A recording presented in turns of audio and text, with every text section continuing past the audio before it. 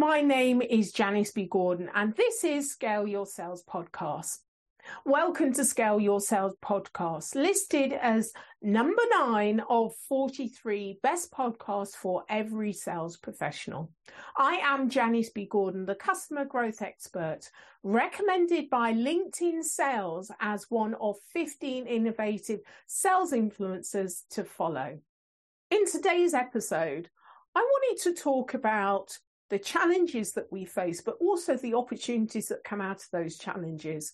I think that in the week between Christmas and New Year's, when we might be spending time with our families or having some downtime, it's important to recognise the situation we're in, but also to think really positively of the opportunities going forward so we can start strong. So the kind of challenges that we all are aware of, the post-pandemic, China shutdown, with more zero COVID policies on the horizon, the war in Ukraine, the Russian aggression, and the impact that has on our supply chain, cost of living, fuel costs, and of course, the impending climate change. So now we must negotiate what this means and how we must adapt in this global connected economy. In November, I moderated a panel of VP sales leaders in the Outreach EMEA Summit. And one of the topical subjects was how pivotal and overlooked our sales managers are and in their roles, how important this is. Now, Mary Shea proposed the model for the Revenue Innovator Manager.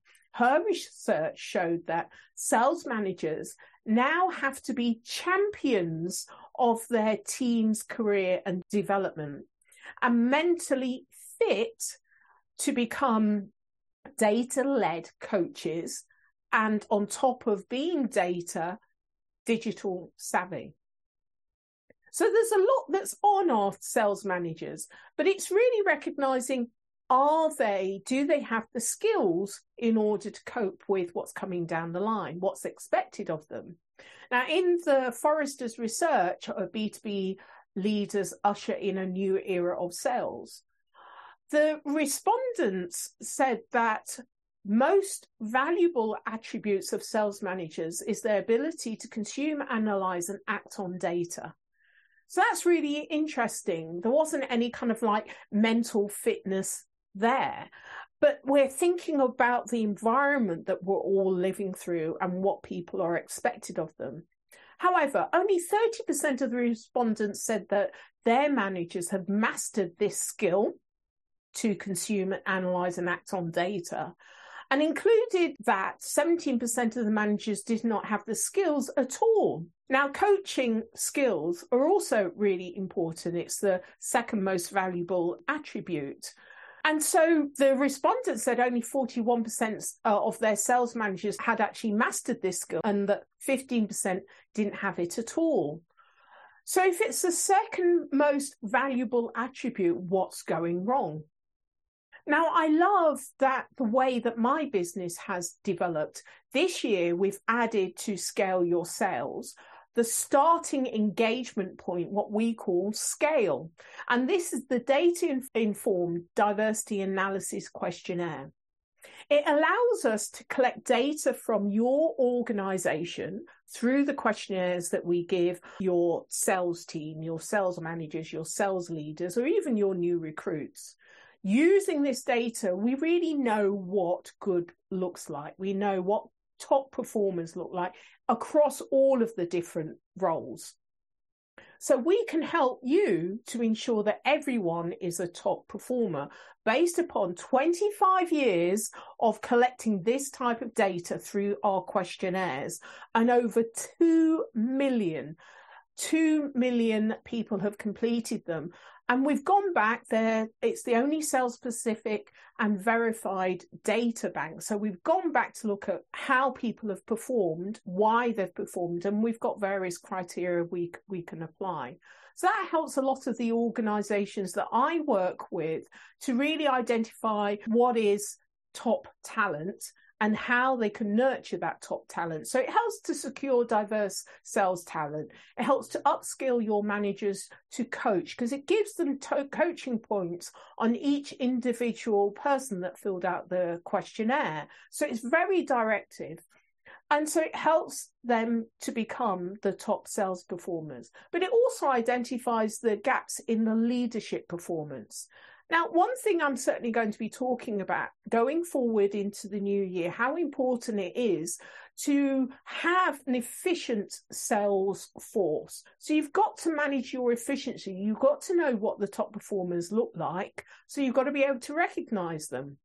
So the data-driven evaluation of your people, your processes, and your customer growth strategies will maximize performance and bridge the potential customer growth opportunities. So I've talked about in the challenges, there's real opportunities to be had. So if you want to know more about that, just go to scaleyourselves.co.uk/scale.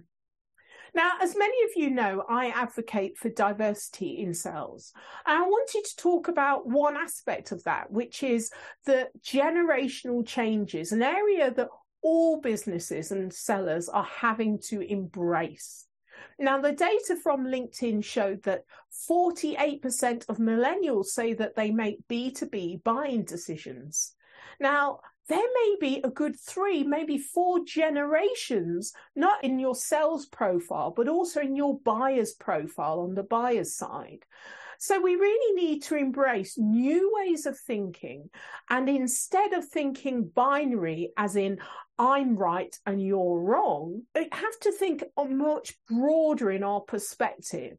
So I'm kind of on the cusp of a baby boomer, but I really consider myself more to be of the Y generation, because I've certainly embraced technology and social media and open to the generational shift. But I do hear many of my age group and colleagues and older complain and judge the Y and Z generations. They're not like me, and so what they're doing is wrong. The way they think is wrong. So I often have to explain that perhaps they are of our time right now, not you. And they have to recognize that. And so you, baby boomer, that may be in leadership, may have years of experience, but it may be you that have to adapt to them, because they are of the current time. This is particularly important given the Great Resignation and the challenges in securing talent for the available roles. I certainly know in the SDRs, it's really difficult to recruit. And this is the age group, you know, the Y generation coming up to Zs that are moving into the workforce. That's the age group you're going to be recruiting. And so you need to embrace the way that they think rather than expecting them to adapt to the way that you think. A Forrester's study showed that between 2019 and 2020, the average number of touches it takes to close a B2B deal increased by 58%, from 17 to 27 touches. So sellers have to sell in a different way to different people, a variety of people, but they also have to manage a much longer, more complex sales process. So we started with all of the macro global challenges, and we're looking at, you know, within your organization, within your network and environment. So there are many challenges that you are facing, and Scale helps provide the sales team efficiency necessary for top performance. And it embraces diversity, whether it's diversity by generation, age, or diversity, ethnicity, or gender. It embraces all of that through the questionnaire. So it allows you to move forward with efficiency, but also with real clarity. Now, during your time out, it's really good when you're away from the office, as I am now, when you're away, to really think about how are you going to react to the forthcoming challenges. Because there's a lot of these challenges that we know are probably going to come we're going to have to tighten our belts. It's going to be more difficult to recruit. The sales cycles, as I've mentioned, are getting longer. We know about these things, but it's actually thinking about how are you going to react when they happen? And it's not forcing it to happen. It's just being realistic about the environment we're working in. What we can do is react emotionally about these things, which isn't good for us. It isn't good for our team. And it's really not good to actually solving the problem. But actually, if we think, okay, these are the challenges I'm likely to face. This is how I'm going to find my way through it. This is what I'm going to do about it. So in your quiet times, I'd like you just to think about how you're going to react to the forthcoming challenges. Once you anticipate those things, then you take a lot of emotion out of it. You don't get the firing off and as much of the frustrations, because it's things that you kind of expect to come at you. So that's the first thing that I'd like you to do in your quiet time. So sales cycles are really protected. The bar for CFOs to analyze, to authorize, spend is really going to be squeezed. Suppliers are going to find it a real struggle. All of these things we know about. So all of these things you can anticipate how you're going to feel about it, what you're going to do about it, how you're going to react to it. We must focus on more efficiency and long-term growth.